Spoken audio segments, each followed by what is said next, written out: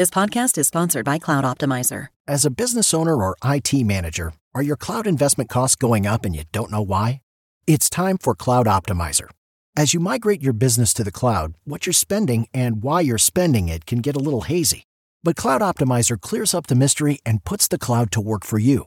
Cloud Optimizer starts by analyzing usage patterns, right-sizing resources, leveraging discounts you may not be aware of, implementing automation, and much more. And by reducing unnecessary expenses and maximizing performance, Cloud Optimizer guarantees you a savings of 5 times what you spend for their service. As you utilize cloud-based services more and more, you don't have to lose sight or control of your spend. You can stay agile, streamline your costs, and optimize your performance, plus save significant money with Cloud Optimizer. Make the cloud work for you with Cloud Optimizer. Get a free assessment and find out how much you can save by going to cloudoptimizer.com. Go to cloudoptimizer.com for your free assessment. That's cloudoptimizer.com.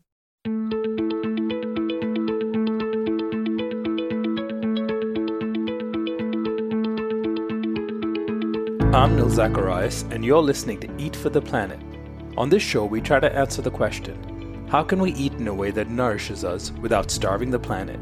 The show features conversations with food industry leaders, health and sustainability experts, as well as entrepreneurs and creative minds who are redefining the future of food. My guest on this episode is Rachel Dreskin, the CEO of the Plant-Based Foods Association, the first and only trade association representing the nation's leading plant-based food companies. Rachel is also CEO of the Plant-Based Foods Institute, PBFA's sister nonprofit dedicated to driving transformation to a plant-based food system. In this conversation, we talk about Rachel's background and then do a deep dive into the missions, priorities, and objectives that are going to guide the Plant-Based Foods Association and the Plant-Based Foods Institute in the years to come. We talk about the values and motivations underlying the PBFA and the Institute's new strategic focus, and address the state of the industry by taking a closer look at current trends and data. Rachel presents a new and bold vision for the plant-based foods industry, one that is rooted in the values that led to its creation. This new vision is not only focused on the continued growth of businesses in the plant-based food space, but is also setting its sights on bringing about a transformative shift in the food system and its participants. At a time when I've grown tired of all the rhetoric and platitudes surrounding the plant-based and alternative protein space, Rachel's perspective and vision for the industry stood out as refreshing, authentic, and absolutely necessary. This conversation reminded me why I first got excited about the potential of plant-based food as a force for change. A better food system is possible, and it will be plant-based. Listen to this episode to find out why.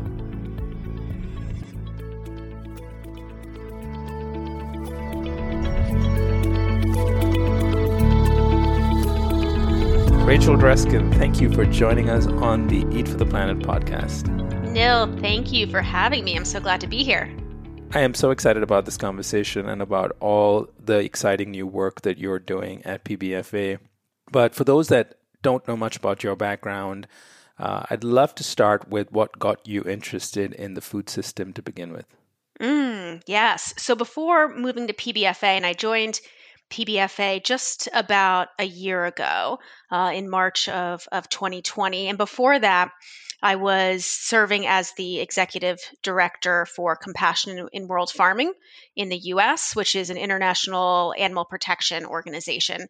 And there, my work was really focused on building up a program that was fairly well established at the time that I left, that focused on working with food companies in a really collaborative and positive way to create corporate policy change that impacted as many animals in the food system as possible.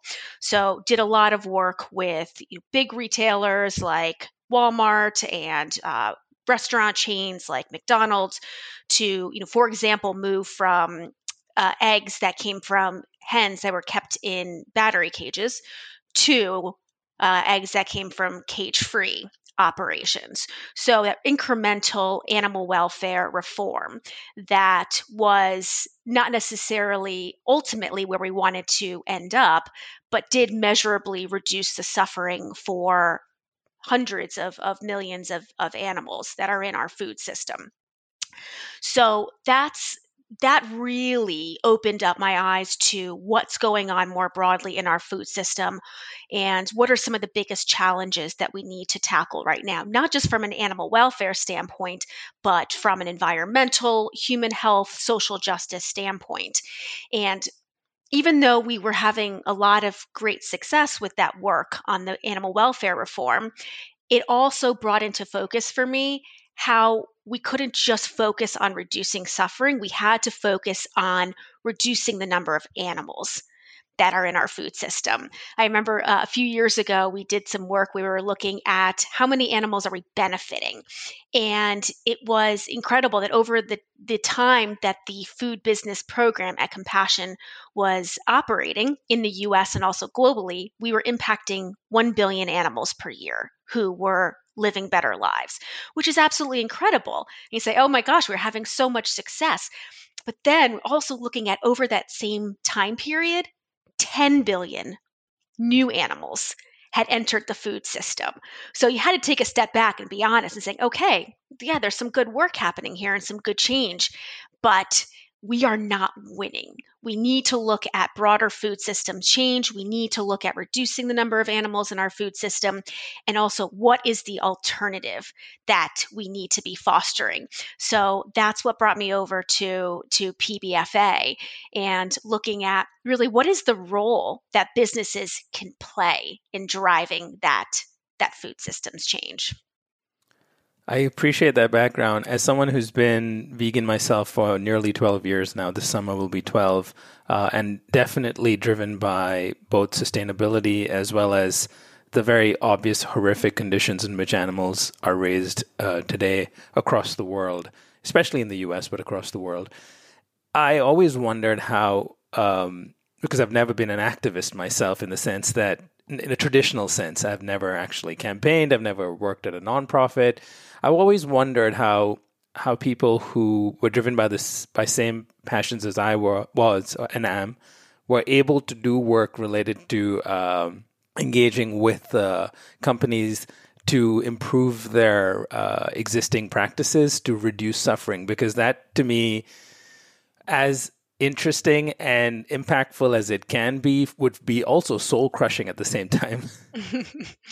Yeah, it was not where I necessarily thought I would be, because I like you, I stopped eating animals when I was, I think, 13 years old. At least I cut out animal meat at that point for ethical reasons. So, sitting in the room with executives from some of the biggest meat companies in the world wasn't something that necessarily saw myself doing. But when I got into this space, was really looking at, okay, what's happening in the activist and advocacy world, and there were really prominent organizations in the US like PETA and others that did have more of that, we're going to fight the industry. And I thought, okay, what's missing? What is going to be able to drive change forward faster and more effectively? And I thought, really need to be sitting in at the table with these companies versus sitting on the sidelines. I saw there was a huge opportunity to work and get really collaboratively. And also my background is I studied business and in school and had started off my career working for a big company. I started off working at News Corporation in New York City. So kind of had that background, at least like starting off in the bigger business world, and thought this can be utilized. Being able to sit down and have a conversation and speak the same language can be utilized, I think, to create a lot of positive change.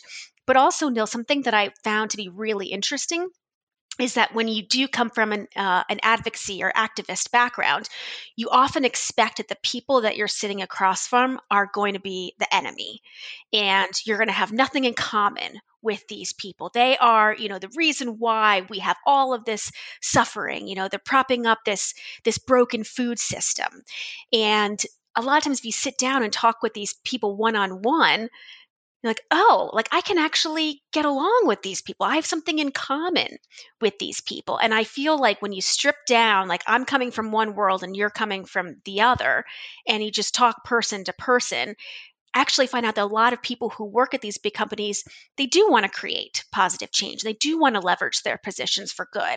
And that's where you can really find out, okay, who's the person in the company that is going to go the extra mile to push through a policy change that's going to make their lives much, much harder.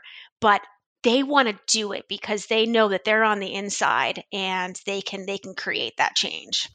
It does take one having to have a faith in human beings and their at least some of them, and their ability to do good and to rise above our differences. I mean, that seems to be, we definitely need a lot more of that in our the current world and social environment in which we're living in right now. But interesting lessons there. I'm sure that must have been a unique experience to be part of, and also now probably as you get into PBFA. So let's talk about that, how it translates into the work you're doing now. So you joined PBFA at a really critical time for the food system, for the plant-based food industry in the middle of a pandemic.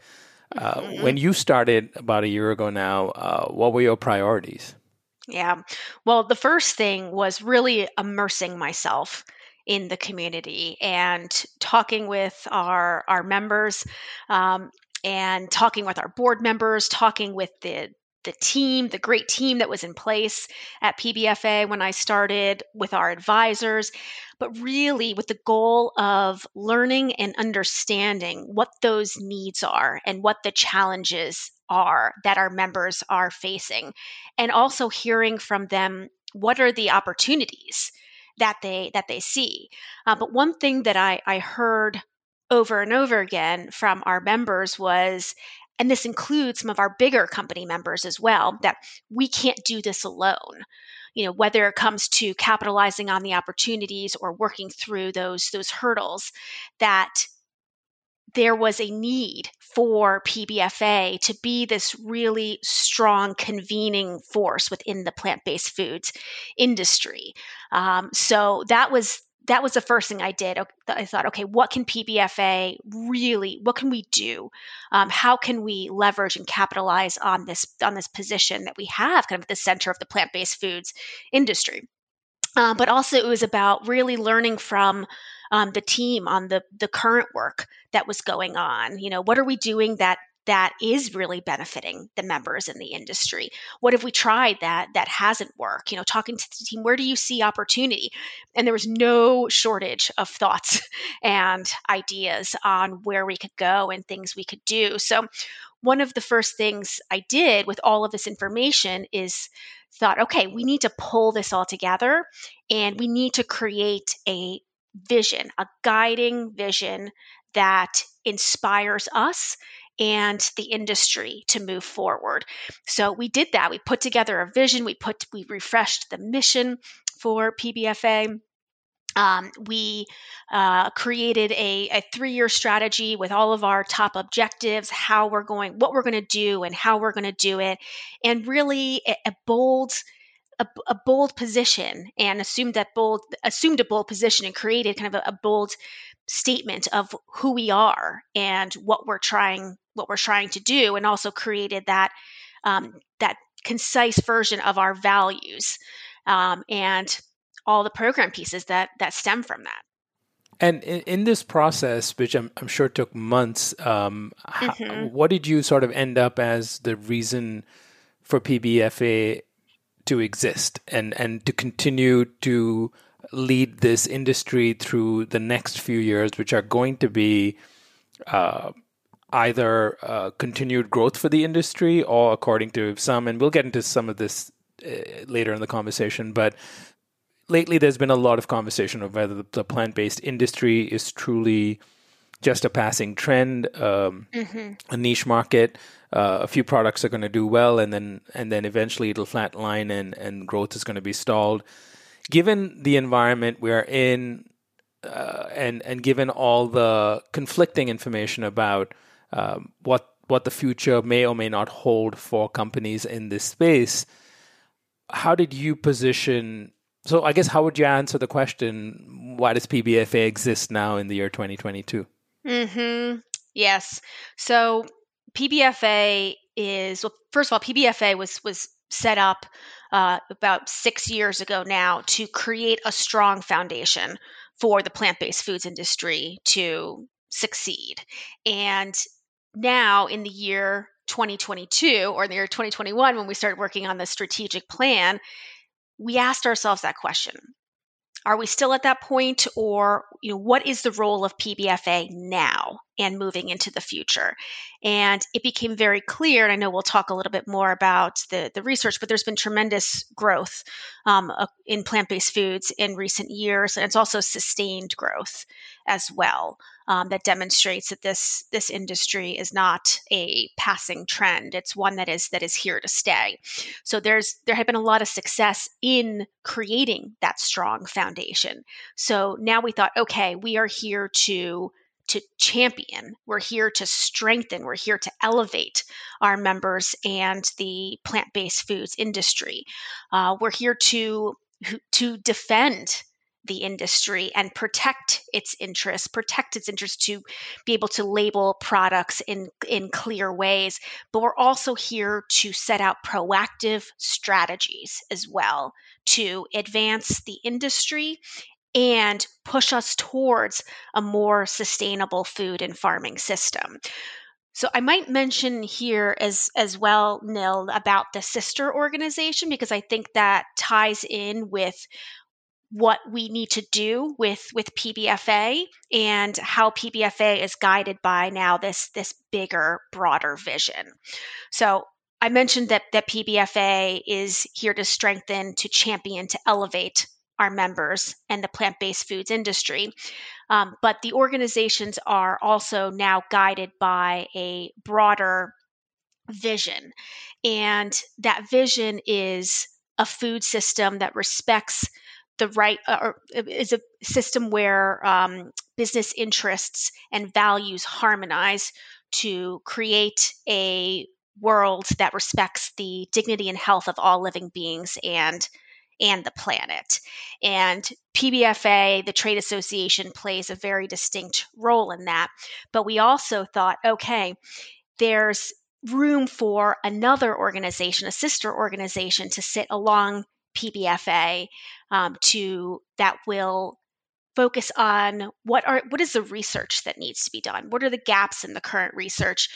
What are some of the new strategies that we can trial to move us towards this plant-based food system that will create opportunities for our members, but is really focused on that broader food system shift? And that's where we relaunched the sister organization to PBFA as the Plant-Based Foods Institute.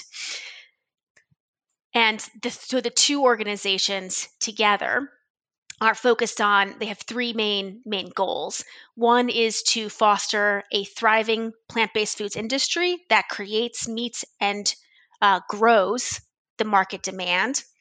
The second is to facilitate a shift to plant-based diets. And this is an important piece, and the displacement of animal agriculture. And the third is to promote a transition in agricultural practices that are diversified, resilient, adaptive, and based on plants for direct human consumption. And those the points that you just outlined, are those shared by both the organizations? Just to clarify. Yes. Okay. So yes. Just so that I understood this clearly, it sounds like in PBFA as a trade association previously and will continue and going forward is focused on the interests of its member companies and the growth of the industry and protecting the interests of the industry, and to, perhaps from a policy perspective, leveling the playing field when it comes to plant-based versus animal-based meats and other products. But you've since expanded that vision, and you're doing that through PBFI, which is now, from what I heard you say, it sounds like it's a much more, let me find the right word for this. It's not so much about just business. I think you used the word harmonizing business interests and larger food system issues, and you mentioned living beings. So to me, this sounds like very new language for PBFA, that in the past was very much only focused as a role as a trade association. Not that is slowing down by any means. That's obviously you're doubling down on that with PBFA. Yeah. But just to clarify, if I got this correctly, you've expanded that vision to actually have a focus on maybe a more values-based focus that is going to shift the food system and explicitly displace animal agriculture. But that's another bold statement to make, right? Mm-hmm. Yes, absolutely, and you're exactly correct on that. And just to give some tangible examples of some work that the Institute PBFI will be doing, it includes that broader shift towards a plant-based food system, which may include initiatives like advocating for plant-based foods being more recognized within the American Dietary Guidelines, advocating for more plant-based foods in school lunch programs, as well as in hospitals, prisons, other institutions. So that will create some opportunities, of course, for our members at PBFA, but also is just part of that broader shift and is going to include a lot more whole plant foods as well.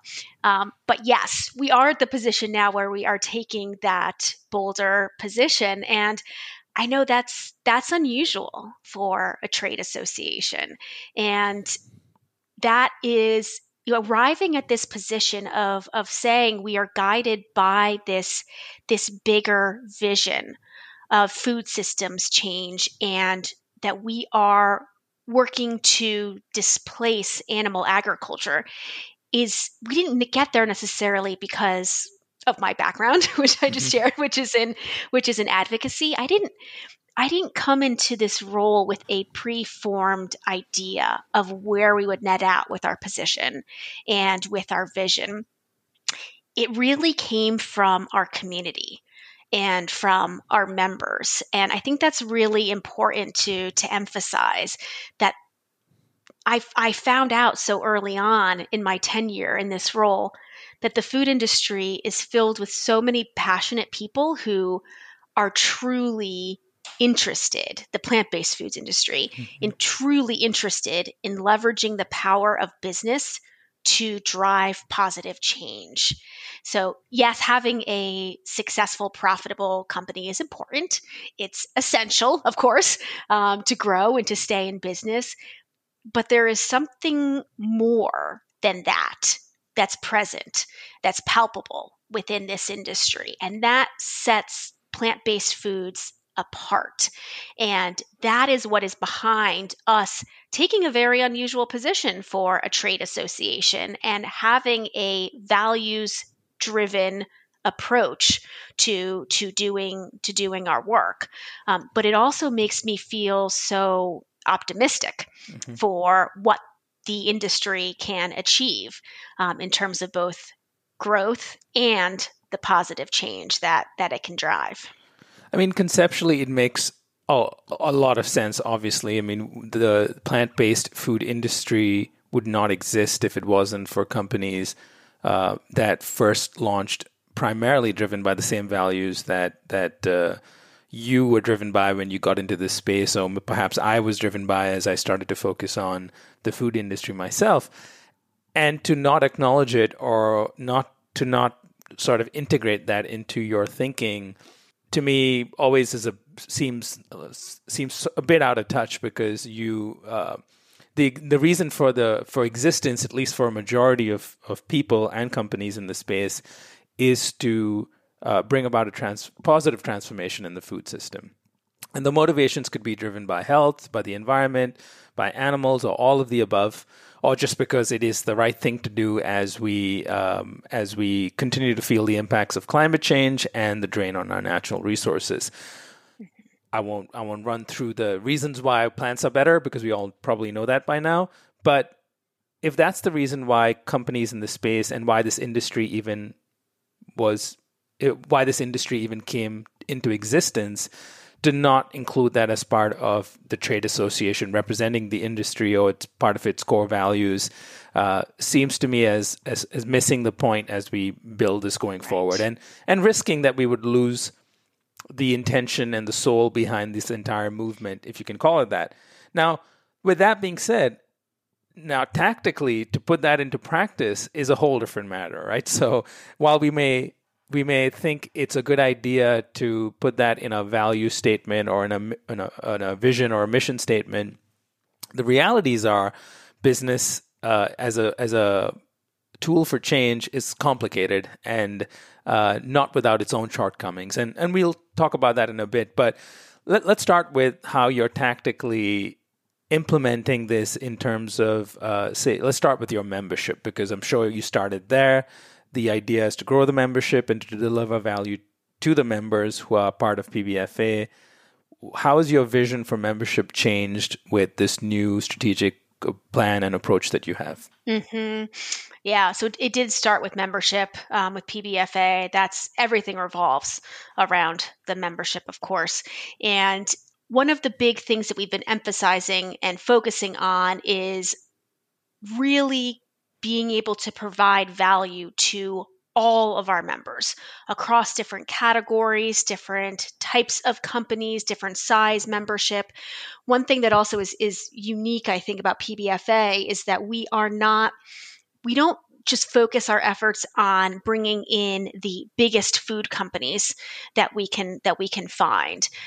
We really focus on, of course, we have a lot of big food companies, and big companies can drive tremendous change, scalable change in our food system. But we also really see that it's not just valuable, but essential for the kind of food systems change that we want to create to have a lot of diversity within our membership as well. So the kind of benefits that a big company is going to resonate with a bigger company may include things like our sales data, really understanding the trends that are happening, diving down into category specific data, increasing the relationships that they have with large buyers, big supermarkets that they may not be in yet or have enough shelf space in yet. But also looking at what is really valuable to those smaller companies, to those mid-size or to those startup companies, looking at who runs these companies. Do we have diversity in terms of the owners and the operators of these businesses? And it's really important for us to be actively working on bringing in all of those small, mid-sized companies, harnessing that passion that they have and all that they uniquely contribute to this space. So we've employed a lot of capacity building initiatives focused on that as part of our new strategic plan and our vision. So we have programs like a small business development program where some of our more established company members and other speakers from outside the membership as well come and help provide education and resources to small companies that are at an earlier stage in their journey.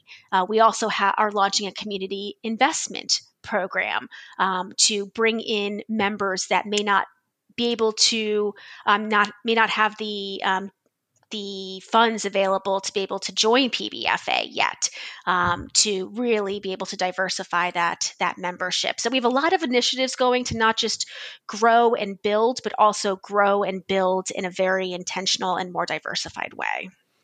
Yeah, one of the challenges I'm sure has always been the case with the members of PBFA is that it's such a wide spectrum. You have big food companies that are now launching plant-based products. You have plant-based startups that are no longer startups, and now some of them are public. And then you have your early stage companies who are literally just, at the formulation stage and haven't even, gotten into distribution yet.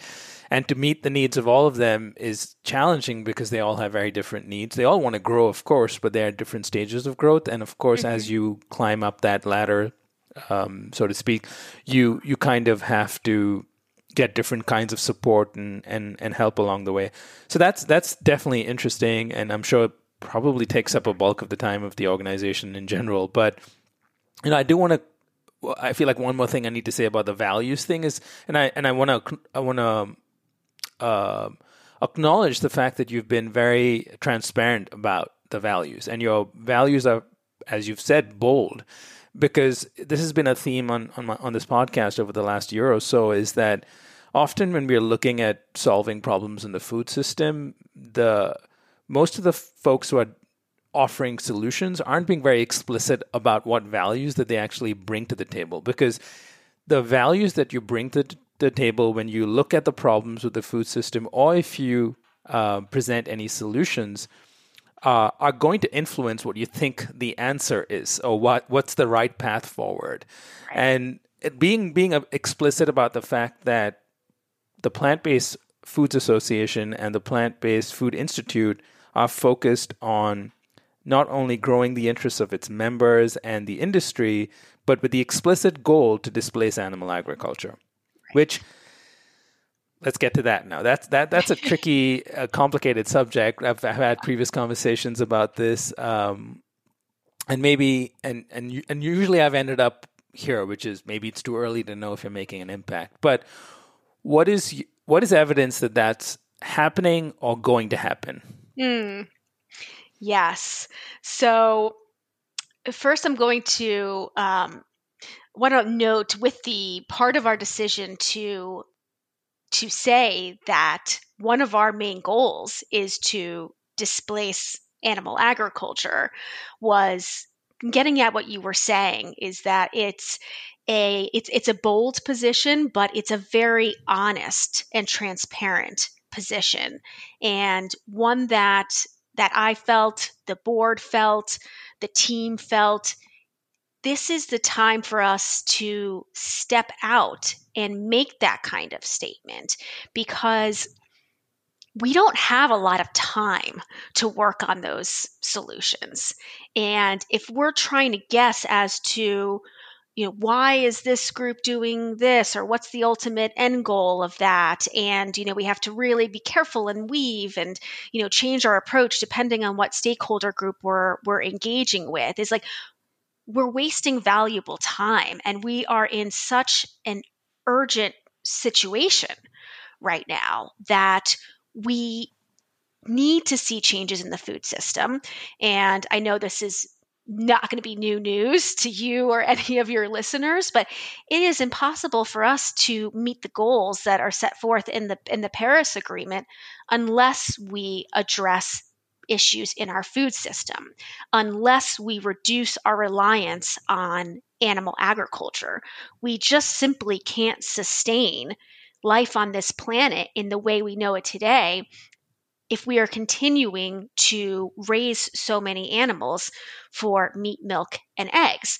And plant-based foods is coming in as a solution, as an alternative that is viable. It's on the market now. People want it. Demand is growing. But it's really important to acknowledge that we are not going to realize the positive impact of plant-based foods if plant-based foods is just additive. We need to see that displacement. So the industry and plant-based foods companies have been talking about this, about the environmental benefit and the human health benefit and the social justice benefit of plant-based foods. But I think there was a bit of a shyness around that displacement piece, but it doesn't make total sense. You can't lean in and talk about the benefits unless you're talking about what it's replacing. So really saw it as, this is a time to own we all firmly believe this. This is something that from the team, the board really felt across the membership as well. So it's like, let's say it. It's not that there's going to be zero, pushback, and there won't be, folks out there. I mean, there's very, very powerful industries that don't like that. They're obviously there, to protect and grow the animal industry. But if we don't really say what it is that we're after and why we're after it, then how can we expect to make significant strides in that direction? Yeah, I mean, I'm obviously with you on that completely, and I think you articulated that really, really well. And I don't mean to add a but to that statement, but we do need to address some of the numbers that lately people have been pointing to as a sign that that this is happening too slowly. So let's just say, Yeah. like, we know plant-based milks have been growing really fast. I think they're about 16% of fluid milk sales at this point. Plant-based meat is a whole different matter. It's about 1.4% of total meat sales. And lately, and I know recently the PBFA and SPINS released some new data about retail sales from 2021. It appears that plant-based meats are about 1.4 billion. When you compare that to animal-based meat, that's, animal-based meat is like 84 billion plus, and has been holding steady there. And there seems to be no signs that meat consumption is declining, even though plant-based seems to be growing. So Yeah. I want to divide this into two parts. One is, let's talk about what is the theory of change around displacement using plant-based meats? Like, what are the time horizons we're talking about, and what does success even look like? Is it 10% of plant-based meats get to 10%? Is that success, or obviously we're trending in a better place? So that's one aspect. And then, of course, let's break down some of the recent data as well and let's talk about plant-based meat specifically, because that's probably the most hotly debated category at this point, and see if you can make more sense of what is truly happening in the industry versus what may be reported in the press that is skewing the data slightly. So anything you can do to unpack all of this would be greatly appreciated. Yeah. I know it's a huge question, but who else to better answer this question than you? Yeah. I'm trying to remember the various parts. You might have to remind me of part 2 and 3, but I'll start with yes, plant-based meats, plant-based foods are still making up a very small subset of the total animal-based industry. That is without a doubt true. However, there are some really good indicators that we're seeing some of that displacement starting to happen. And this is really new. So the numbers are not going to blow people away yet. But what we really need to see and focus on at this point is plant-based continuing to steadily rise, and then start to see that chip into animal-based product sales. And there's a couple of things that I want to note on this front. One is that as part of our data, we're measuring household penetration of animal-based products versus plant-based products, and household penetration. So basically, how many households are buying animal-based foods over the course of a year versus animal-based foods. And we're actually seeing, and this is, I don't want to extrapolate too much from this right now because we have a lot more digging into the data and monitoring in subsequent years, but we are starting to see a slight decline in the number of households that are purchasing animal-based products in the US. And that's quite significant. Over the past year, it was 0.5 percentage point reduction. But taking into account all of US households, that's not completely insignificant. And we see that plant-based meat continues to go up. So that went up 0.5 percentage. So we have about 19% of households that are purchasing plant-based meats now every year. For the total plant-based foods category, that is 62%. So 62% of households are now purchasing plant-based meats. So this is something that's going to be really, really interesting for us to continue to monitor, but is an early indicator that plant-based meats are not just additive. People are buying plant-based meats. Now 62% of households are buying plant-based foods, and people are buying them again and again. There's a really strong repeat rate of purchasing. It's in the high 70s. So it's not that people are trying them because it's a novel product and then they're like, oh, that was fun to try. I'll go back to my other products. They're going back and they're continuing to purchase plant-based foods after they initially try them. So that's really important. Also, we're getting into but there's so much we need to do in this area. So we're getting into some really interesting research. We just announced that we're doing this, but we're doing a project with Kroger, which of course is the largest grocery chain in the US. And we're going to be working with them to understand better that consumer journey from animal-based to plant-based. We're calling it our migration analysis. What does it look like to see folks migrate from one area to the other? And it's amazing because retailers like Kroger, they have so much intel. They have all this shopper data that we can start to really understand in both a quantitative and a qualitative way. Are people starting to replace, and what does that look like? And when we have these learnings, so like early indicators like that household panel data and the insights that we'll gather from understanding what it actually looks like when people are in the stores and how they make decisions, and what that journey looks like, taking all of those learnings, and then we'll be able to employ strategies that specifically capitalize on those learnings and work with all of our partners like retailers and food service companies to say, okay, we see that your customers are going to plant-based foods. They're buying them again and again. They're increasingly being driven by their values, be it the environment, health, animal welfare. It's usually a combination of the three of those. And we need to make it easier for your customers to come in here and find those options. So let's talk about, how you merchandise, how you sell plant-based foods, where you sell them in the store, how much shelf space you give them, what kind of marketing and promotion activities you have surrounding it.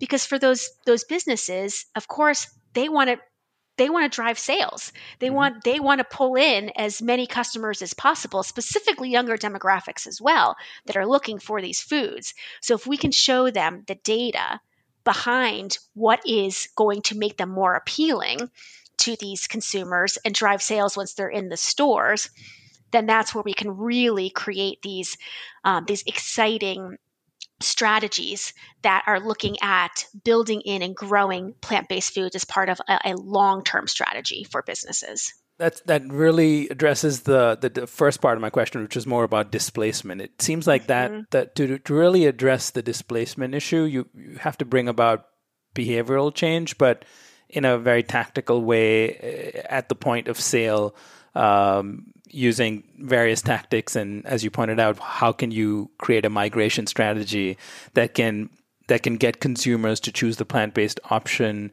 when they perhaps walked into the store thinking about buying an animal-based option. Obviously, this gets a little more complicated because there isn't price parity at this point, right, between products. So it isn't, there are certain barriers why plant-based is not truly a one-to-one replacement, and price is one of the bigger ones. There are probably other ones, but so I'm assuming in conjunction with figuring out from a tactical standpoint at the point of sale at grocery stores, especially in a retail environment, I suppose, but also trying to figure out from a policy standpoint what potentially can change. Is policy going to help bring price parity, or is it companies scaling production and the cost of raw materials going down? Like, how are we going to accelerate that displacement equation? The importance of price parity is so key in this. And to answer your question of whether this is the responsibility of the brands and scaling up production and ingredient prices going down and all the other costs that go into the equation, or if it is something that we need to be focused on at a policy level, is both. But it's really important that policy is central to this, because we need to acknowledge that, and you mentioned this earlier, plant-based foods are not competing on an even playing field right now. There are so many government programs, incentives, subsidies, et cetera, that benefit the animal agriculture industry. I mean, the subsidies that go into corn and soy alone, that are the feed, one of the most expensive inputs in animal agriculture, is tremendous, and that really props up the artificially low cost of animal agriculture, and those simply don't exist now for plant-based foods. So to put pressure solely on the brands to scale up, ramp up their production with the intent of being able to reach price parity with the animal-based counterparts that they're competing with, is just simply it's not fair. And it also is going to drive companies out of business. So that's a really important area for PBFA to focus in. And this is, like I mentioned earlier, where a lot of companies say, okay, we know this needs to be done, but we can't do this alone. The policy arena is one of those central areas that member companies bring up to us, because most of our member companies, they don't have lobbyists. They don't have people that are advocating in Washington and at the state level. So for PBFA to have a really robust policy program that is looking at what are the various policy levers at the federal level, what's going on at the state level that we need to address or be ahead of, and doing that on behalf of our members and behalf of the broader industry is so important. So we have a lot of work going on in this area to look at what are the ways that the government can better support the growth of this industry. And there's a good case to be made for that. One, because of the climate benefit of moving to more plant-based foods, but also it's really important that we, and this kind of ties into that systems-based approach that we're taking, of looking at how more investment in plant-based foods benefits people like farmers, people in how does it benefit rural economies, people that have not been necessarily central to this conversation around food systems change, but have also been disproportionately affected by the current system. So right now we have a program that we're running called our Domestic Sourcing Initiative, where we're working with farmers to grow crops that are in demand of the plant-based foods industry.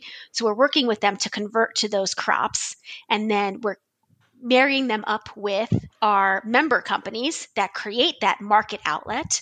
And then we're also going to be taking the learnings from these pilots and utilizing them when we are doing our federal policy engagement to demonstrate this is how it's impacting rural farmers and rural economies and communities.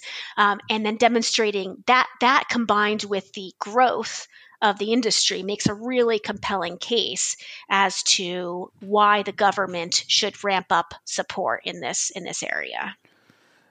Yeah, I mean, really, if you think about displacement and everything you just laid out, it makes me really stop and wonder, how is it that we've succeeded to at least come this far despite all the odds being stacked against us.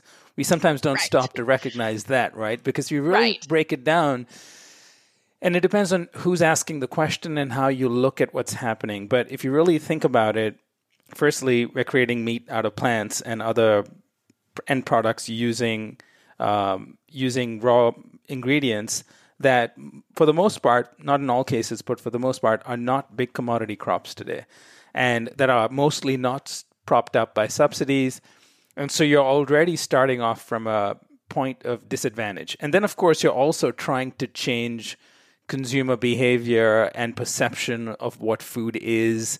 And I think because the space has experienced some success, or some companies in the industry have experienced a lot of success in the last few years, it's easy for people to point out what's not happening without acknowledging that it's pretty amazing that we're even doing this to begin with, right? And I sometimes forget that too, because we're in the midst of it. We're only looking at, because there's no point looking back too much. You want to look ahead and see how much more work needs to be done.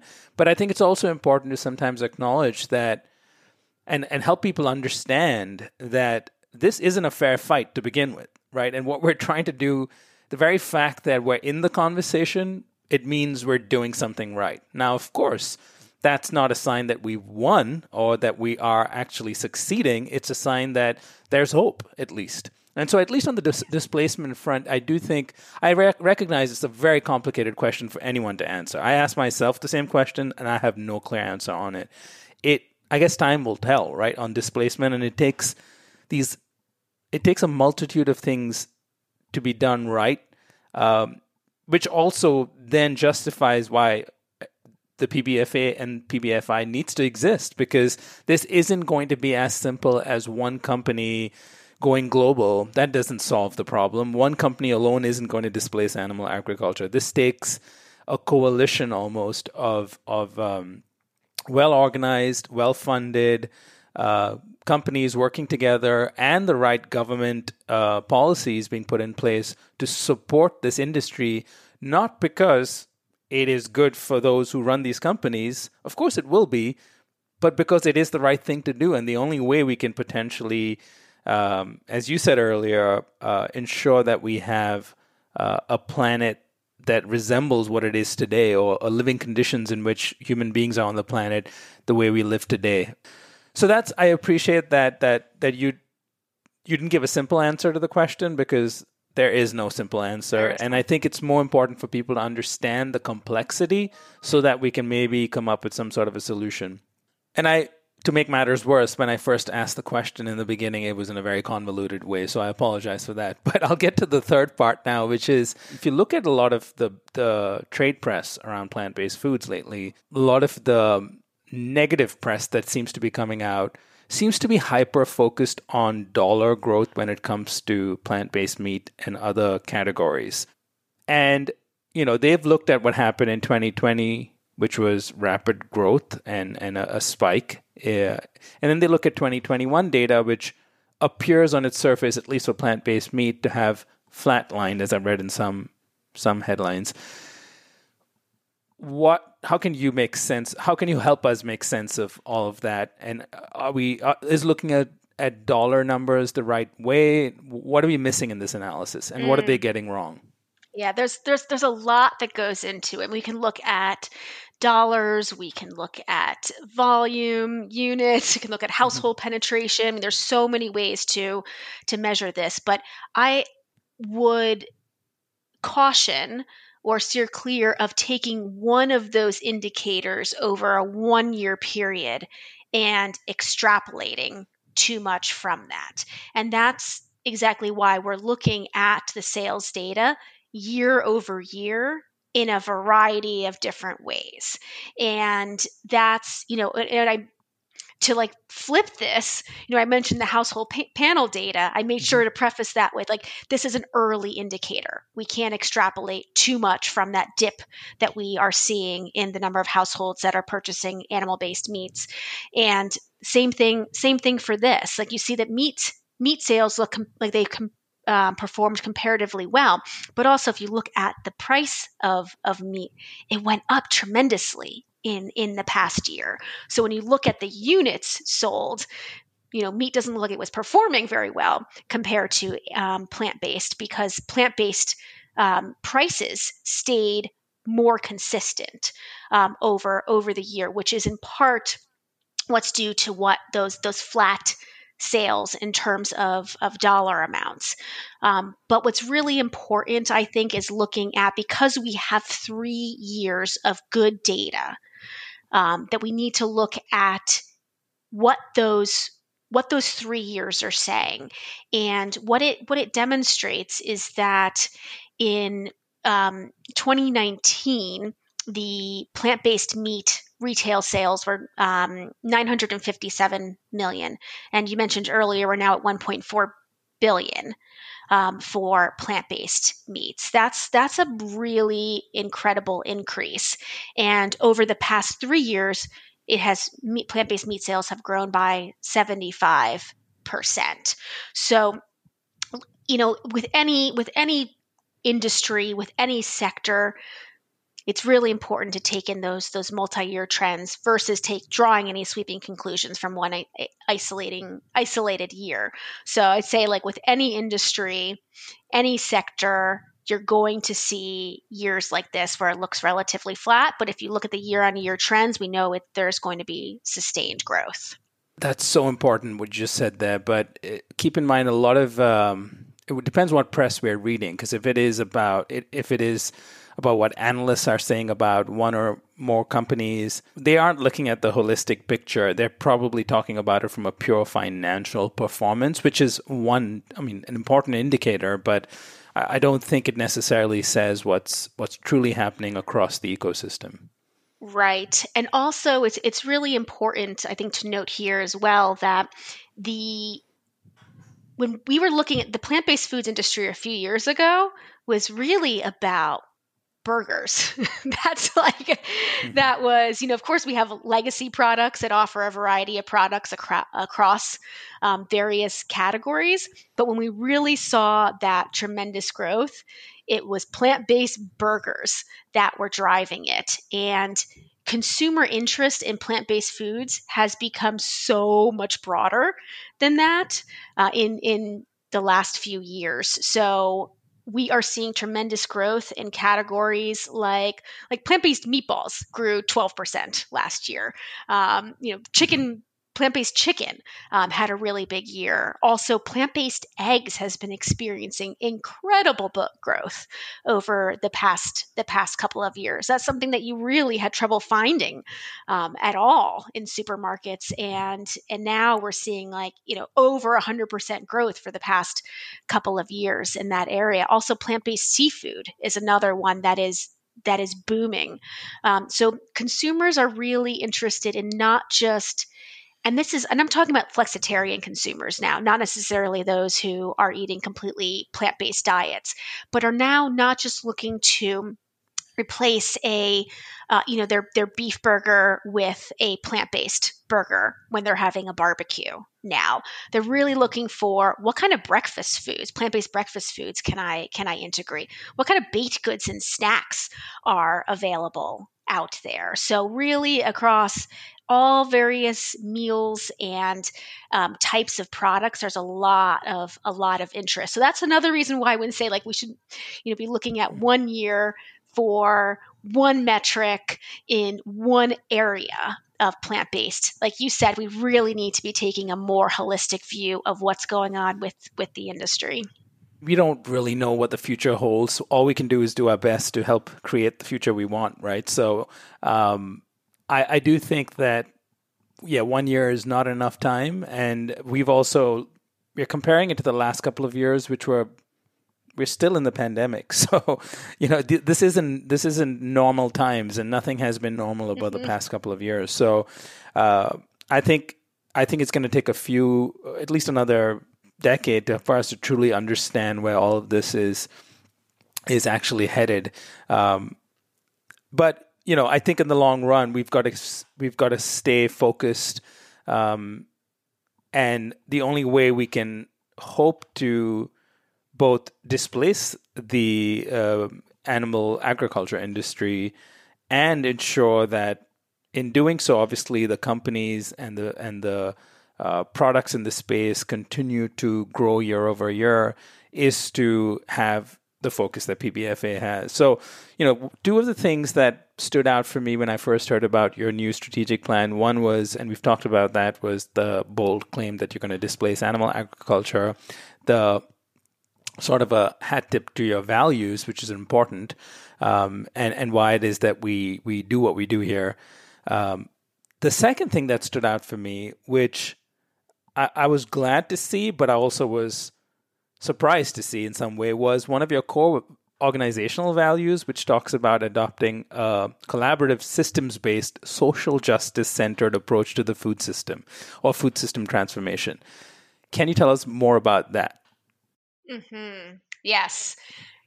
So that is another one of our bold positions or values that's guiding our work.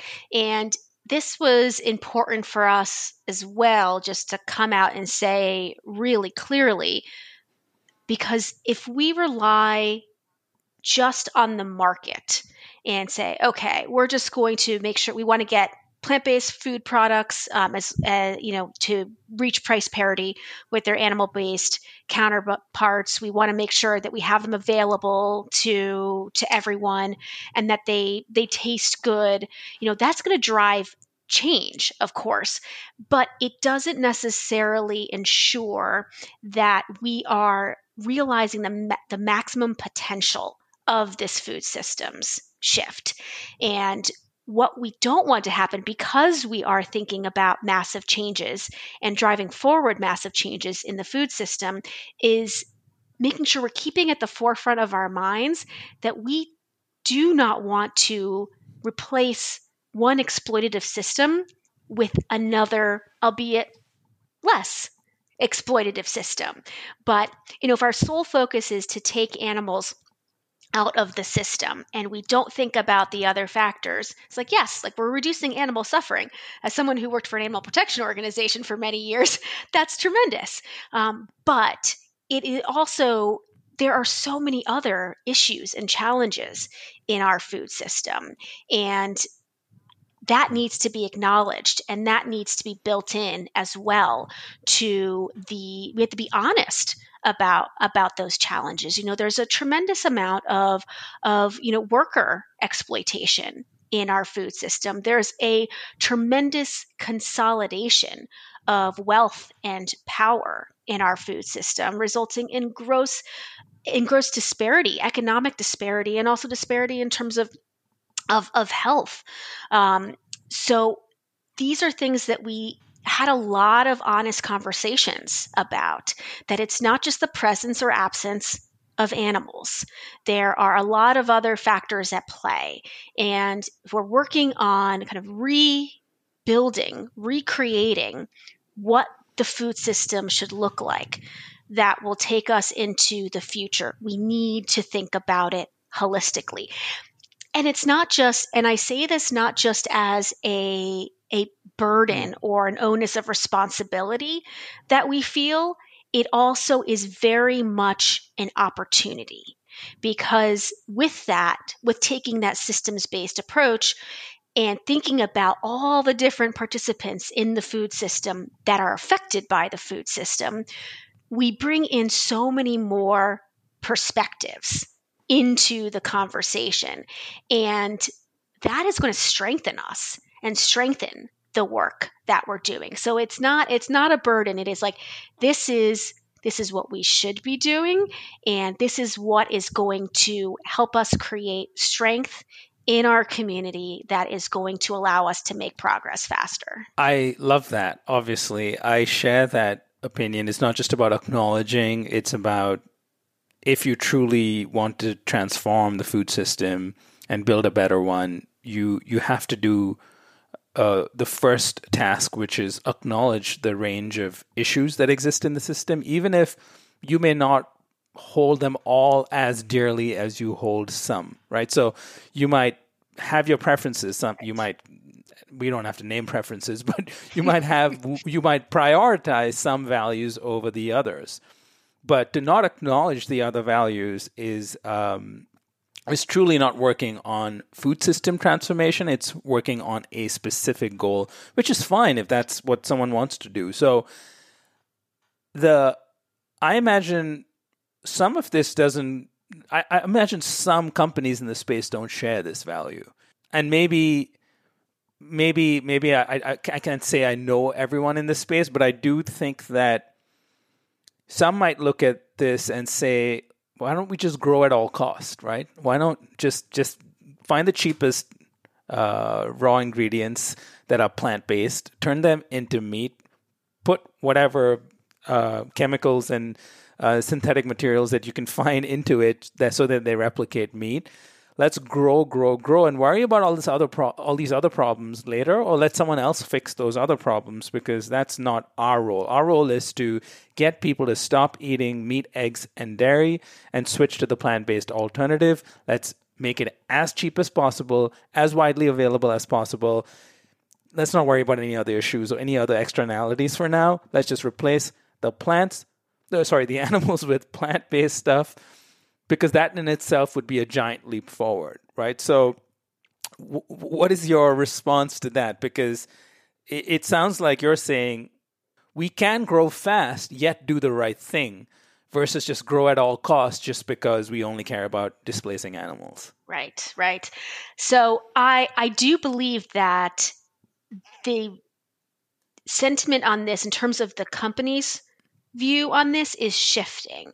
And the pandemic, unfortunately, or fortunately, maybe as a silver lining of it, has highlighted the need for really resilient systems, not just growth at all costs. It's really exposed the fragility of the systems. And we've seen that with all of the supply network interruptions. We've seen that with, we've all seen what it's like to import ingredients or anything really into the States or between countries at this point. And it's creating massive interruptions. And that's why initiatives like our domestic sourcing work, where we're looking at converting farmers to grow crops that are utilized by the U.S. plant-based foods industry, is appealing to our members. It's appealing, I think, one, because a lot of our members do want to do the right thing, but also it's because it shortens their supply networks and it gives them greater visibility over what's happening. It's going to create less interruptions. So, and it also is them, contributing to more sustainable forms of agriculture as well. So it's not necessarily, what I'm gathering from companies is it's not necessarily just doing the right thing and prioritizing that over growth. It's that this is now a key to sustained growth. That's a whole different way of looking at it. And I think as your position and PBFA and PBFI can set the tone for the industry, which I think is crucial at this point. And of course, there might be some that might disagree or will do things their way. But if you can set the right conditions, whether it's through your domestic sourcing initiative or other new initiatives that you launch, that help to foster an environment that can lead to marginal improvements on all fronts, not just on displacement of animals in the food supply chain, but also in improvement of farm workers' conditions, and just to improve the transparency of the supply chain. I think there's so much work to be done. If you truly, I guess there's one way I could reposition what you're doing. It is you're trying to build a better food system that is plant forward. Plants are at the forefront, but the better part isn't being forgotten. And just by virtue of being plants doesn't make it better. You have to do the other work as well. Right. And we say plant-based food system. We use that a lot for simplicity, but yes, you're right. What we are really after is a food system that respects the rights of animals to live free of exploitation, ensures fairness for farmers and workers, promotes good health and nutrition, is restorative, and it remains within ecological limits. That's more of a mouthful than saying a plant-based food system, a food system that's way more articulate. But that's ultimately what we are trying to create. And your member companies share that vision, I'm assuming. Otherwise, you wouldn't have adopted this as part of your core strategic vision. Yeah, would not have adopted it without our members being right there with us. And of course, we have 350 members now as part of the PBFA. So I don't mean to say that every company, every member shares exactly the same view. Of course, there are divergent views, which is great because we take those all into account, and that strengthens the position that we ultimately end up in. But I will say that there was a tremendous amount of enthusiasm for the position, and I'm really excited for that. And that is, like we were talking about earlier, that's something that really sets this industry apart and is going to allow us to harness that that yes, like we have these great products, we're innovating in all these ways, we're meeting consumer demand, but we are also all fueled by something else that is so powerful. And you have those two pieces together. It's like we're all about business interests and then that passion and values coming together. And that's what makes me so optimistic, and I think is so unique to the plant-based foods industry. And I feel that's a story that needs to be told more. I mean, I don't think we hear enough about it, and I think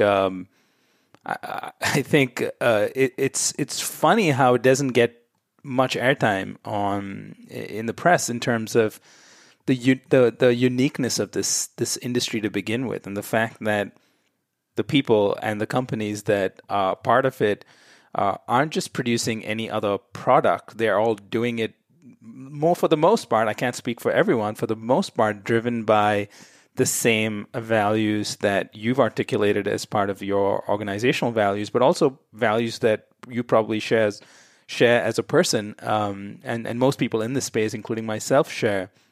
I think that's what makes it special. And to lose that wouldn't just be bad. I don't think we could succeed if we lost that. Right. And I think that's the part that people need to start to see and understand, because you can be strategic, you can be business minded, you can be tactical and very smart about growth, and you can also do the right thing. Yes. And it's not going to be easy, and it's not going to happen overnight, but it's undoubtedly possible. And at least holding that as an intention leads you to at least try, which is better than not trying. Yes. Beautifully put. Fully agree. As we start to close out this conversation, I would love to get into how you, looking back at the past year in this new role at PBFA, at this critical time in the industry, and just in terms of the planet in general. And you probably have covered this in during the course of our conversation, but it would be great to hear you sum it up in some ways. But what inspires you now in 2022, about a year after you joined PBFA, to wake up and do the work that you're doing? It is definitely the most excited I've ever felt about the work that I'm doing. Being in this role, working with these companies, all of our various partners, and it's because I see real signs of progress, and I see that we're working directly on that solution, on the alternative. We are building it. We have clarity in our vision, in our thought. We have so many people that we are working with that share that with us. And there's just so many incredibly just impressive people who are coming together to do this work now, that just being able to be surrounded by all of these people day in and day out, and have everyone like really coming in with like full conviction every day, excited to do this work and excited to build upon the progress. I mean, that makes me so optimistic.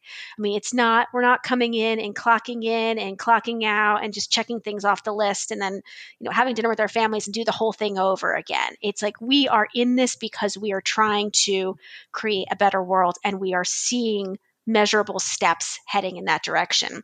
But for me, just to like dig a little bit deeper on that is it like a little bit more on the personal side is I've got two young kids that are 4 and 8, and it's wild on one hand, running the PBFA and the Plant-Based Foods Institute while also raising 2 young kids. But my kids are such a big part of my motivation, and I will do what I can to start setting us on a better course, a better path forward.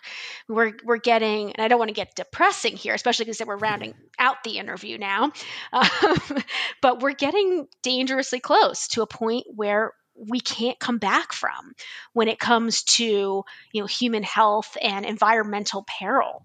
I mean, there's some really scary statistics out there that we can't ignore, and we are the last generation that can do something about it. Like that is really sobering. And I am not about to sit back and just be like, oh wow, this is happening. Really not much we can do about it now. And then just hand this world over to my kids, to our children's, to the next generation. So that fuels me. That really motivates me to create change and try to get us on, do my part to try to get us on a better path forward. So there's that urgency there, which on one hand can feel a little bit overwhelming, or a lot overwhelming, and scary at times. But like I said, with all of these pieces that are fitting together now and moving in the right direction, I honestly have more optimism for the future now than I did a few years ago, or even 1 year ago when I started the role. I'm so glad you brought up your kids, and I'm so glad you talked about what's personally driving you to do this. And I think it's important for those listening, whether they are deeply embedded in this space or curious about it, or just happen to come across this episode somehow. It's important for them to understand that you can, if you read the news, there's a million reasons to be pessimistic and depressed about what's happening in the world. But the least we can do is to draw upon what inspires us to do the right thing, and hope and pray that at least the time that we have here can be used to create something better. And going back to kind of what we've been discussing before, we are so caught up in the weeds sometimes. I'm sure you are too, about what's happening in the industry and what's happening with one company or the other. We sometimes fail to acknowledge that, again, we've come pretty far in a very short amount of time, and it's primarily because of that sense of urgency. It's that sense that we need to do something now, and we are lucky to live in a time where so many other people share that same vision, that same hope, and then definitely the same values that we do. So, I guess my last question to you today is I guess I can say this as, if PBFA is successful, or when PBFA and PBFI are successful, what will the food system look like in the year 2050? It'll look like what our vision statement says. So it is that world where business interests, values are really combined. They converge to create a world where people, the planet, all animals are treated with dignity and respect. So that was part of the reason why we did that exercise in the plan, is what are we looking for? What do we want to create? Whether it's, 2030, 2050, what's the change that we need to create in this world? And then, how do we get from where we are now to that vision for the future? I mean, creating the vision and articulating that that was actually a tremendous amount of work to get that one sentence put together. But then the work on how do we get from point A, where we are right now, to that point, that's where it gets extremely complicated. So we've set out what we need to focus on over the next several years. And we're going to be measuring our success in each of those areas. And then this ties into the values as well. One of our core values is being bold and being adaptive. And that's exactly what we will do as we will move towards that vision of a world where all living beings are treated with dignity and respect. And we'll continue to measure the impact, adjust, pivot. And that's one thing that I think is really exciting about not necessarily just PBFA, but about the industry overall. The industry is so nimble and adaptive. So from the PBFA standpoint, but also working in conjunction with our membership community, I know we're going to be saying constantly as we move forward between now and 2050, or whenever it is that we ultimately realize that vision, here are the things that we need to do. And I know the community and the team and all those that we work with are going to be there and ready to pivot or expand and make that happen. So I would say that it's not an if, it's going to be a when, because we have all those factors at play. Rachel, thank you so much for being on the podcast today and for all your insights. I am very excited about this future that you're helping to create. Thank you. And thank you for all that you do, Neil. It was a pleasure being on.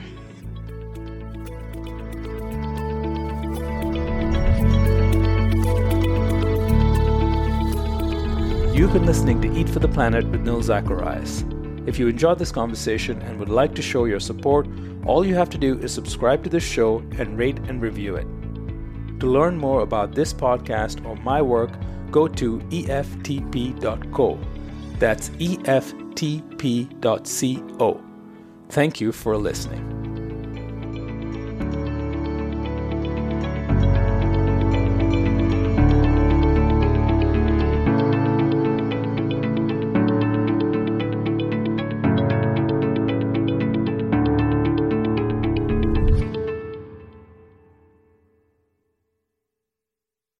The headlines remind us daily, the world is a dangerous place. The elites in charge say everything's fine, stop noticing. But you know better. And your gut knows that time is short to prepare for a world that is 4 missed meals away from chaos. My Patriot Supply has helped over 3 million families become more self-reliant and is the company Americans trust to prepare. Go to MyPatriotSupply.com and secure their best-selling 3-month emergency food kits. Each contain delicious breakfasts, lunches, and dinners, averaging over 2,000 calories per day.